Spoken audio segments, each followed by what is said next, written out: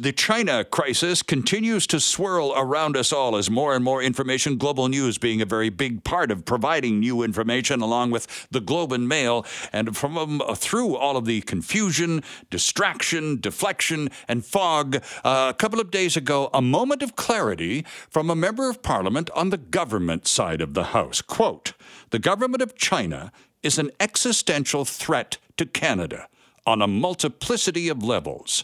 We need, as a nation, to come to grips with the desire of the government of China to turn us all into vassal states." This from veteran Toronto MP John McKay, the Liberal Member of Parliament for Scarborough-Guildwood. Mr. McKay joins us now from Toronto. John, good morning, sir, and welcome. Well, thank you very much. Pleased to be here. Good to have you with us, John. This is an important statement to hear from a sitting MP on the government side of the House. The government has been doing incredible contortions to try and deflect and distract, and you've cut right through all of that and pointed to the essence of the argument, which more and more Canadians, now numbering in the millions, are becoming sympathetic to. So give us more.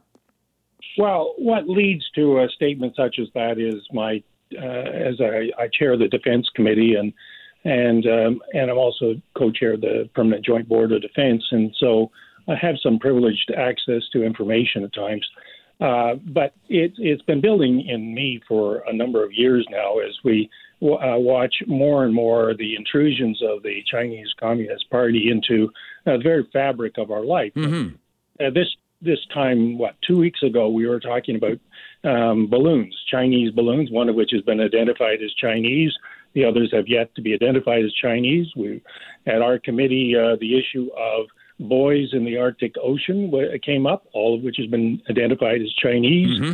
Since this story broke, all of the governments at both the federal and provincial level have told us all to get rid of our WeChat app.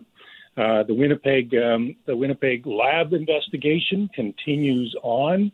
The Confucius Institutes are being wound up, and then you have Chinese police stations, which is within a couple of kilometers of my own home. After a while, you say there's really an issue here, folks, and I don't think we can just simply say. That it's merely election meddling. It is far more extensive than that, and we need to come to grips with it. Yeah, and I'm looking at another quote attributed to you, at least in the Toronto Sun, John, talking about the fact that it's more pervasive than just the meddling with the election. And again, that's meddling at the federal, provincial, and indeed municipal level. This is multiple meddling in the electoral process. But you go on also to talk about it's at the universities, at the police stations, the Confucius Institutes, and in the exploitation of resources. Explain that last one, John. Give us shine a little light on that.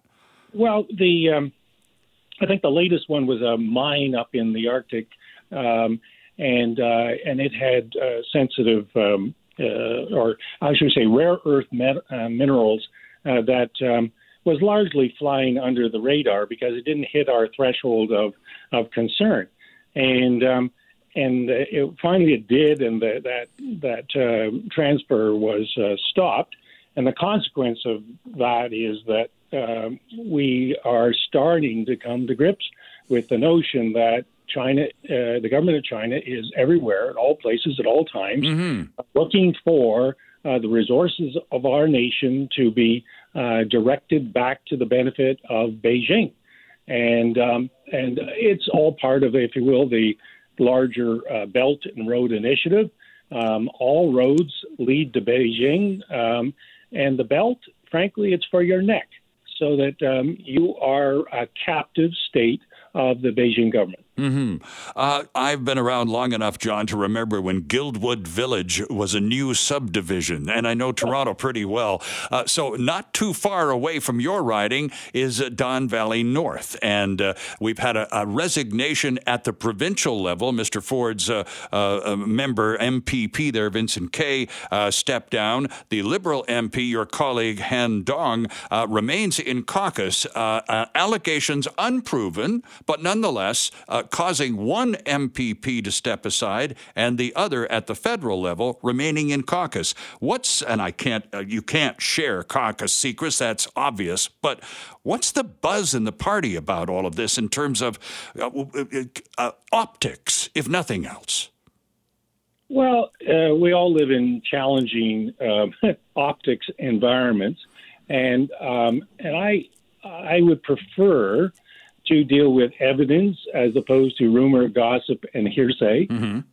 If I'm going to, say that the concerns that I've outlined above are based on some considerable evidence, then I shouldn't talk out of the other side of my mouth and say, well, issues on Don Valley North are based on rumor, gossip, and hearsay. So, I don't want to dodge the question, but on the other hand, I want to have some integrity in terms of what I say to you. All right, fair enough. But then all of that could be a bright light shone upon it simply by the process of some kind of public inquiry, some kind of very public inquiry that there seems to be a groundswell again of sympathy for the notion of let's turn the lights on and find out what's going on and stop it. So what about a public inquiry? Again, from the inside looking out, John. Well, on the face of it, I'd be sympathetic to that idea.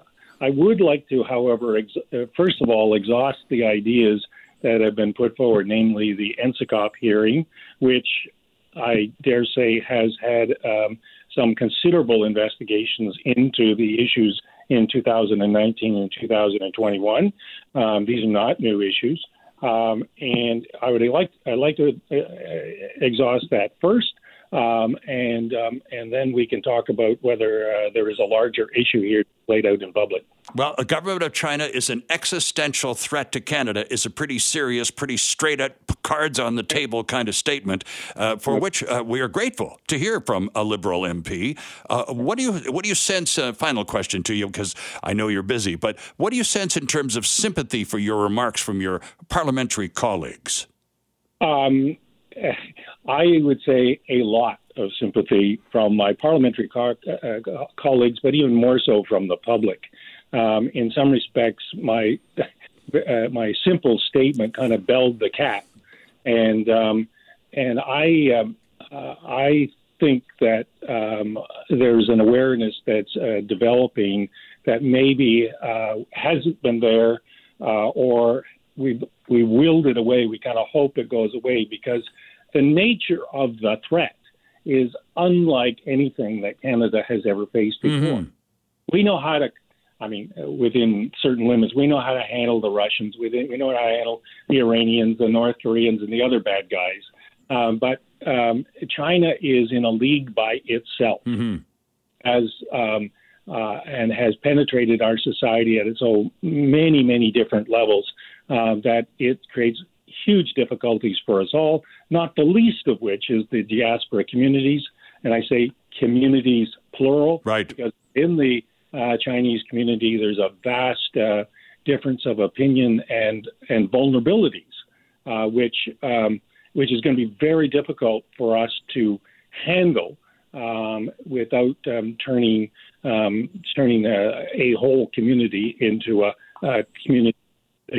So I'm, as I say, this is enormously difficult, and I would like to see us all develop an awareness that allows us to seek a path out of this difficulty. Indeed. John McKay, thanks so much for being with us this weekend, sir. We do appreciate your time, and I frankly tip my hat to your courageous remarks. And from my perspective, 3,000 miles away, I get it. But nonetheless, to see a Liberal MP say it like it is in a time when, well, the hierarchy seems to be trying to confuse us with what, nothing to see here.